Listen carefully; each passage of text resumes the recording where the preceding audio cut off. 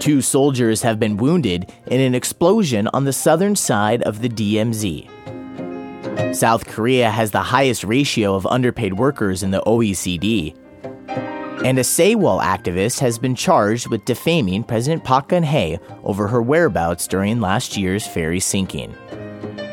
I'm Chance Dorland, and this is your Korean news update for Tuesday, August 4th, brought to you by Korea FM in association with the Korea Observer.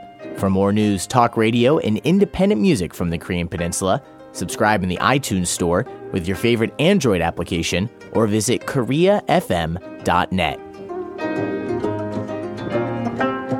2 South Korean soldiers were seriously wounded this morning in an apparent landmine explosion on the South Korean side of the DMZ.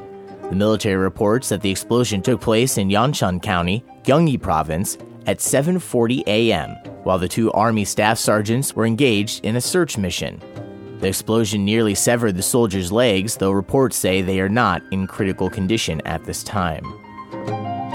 A new study reports that roughly 1 in 7 South Korean workers is paid minimum wage or less, a rate that has given South Korea the worst ratio of underpaid workers in the OECD.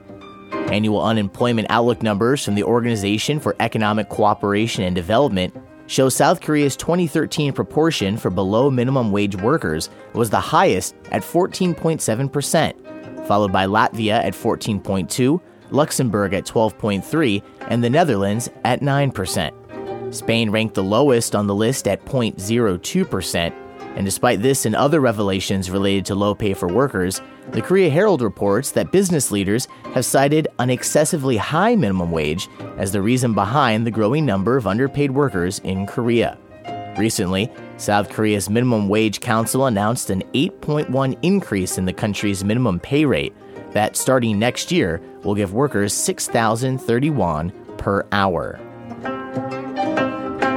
And South Korean Saewol activist Park Rae-gun could face up to 2 years in prison or an $8,600 fine for allegedly defaming President Park Geun-hye over her whereabouts on the day of last year's deadly ferry disaster.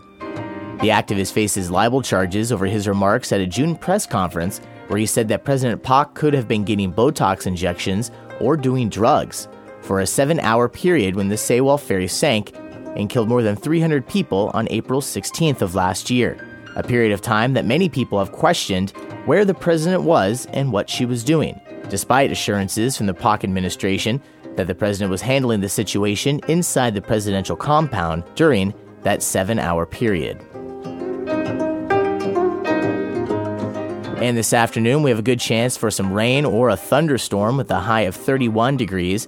Then tonight, partly cloudy skies, a low down to 25. However, overnight, more chances for rain, perhaps a thunderstorm, and that will remain into Wednesday morning and afternoon. Chances of thunderstorms becoming more likely as the day goes on, with a high of 30 degrees.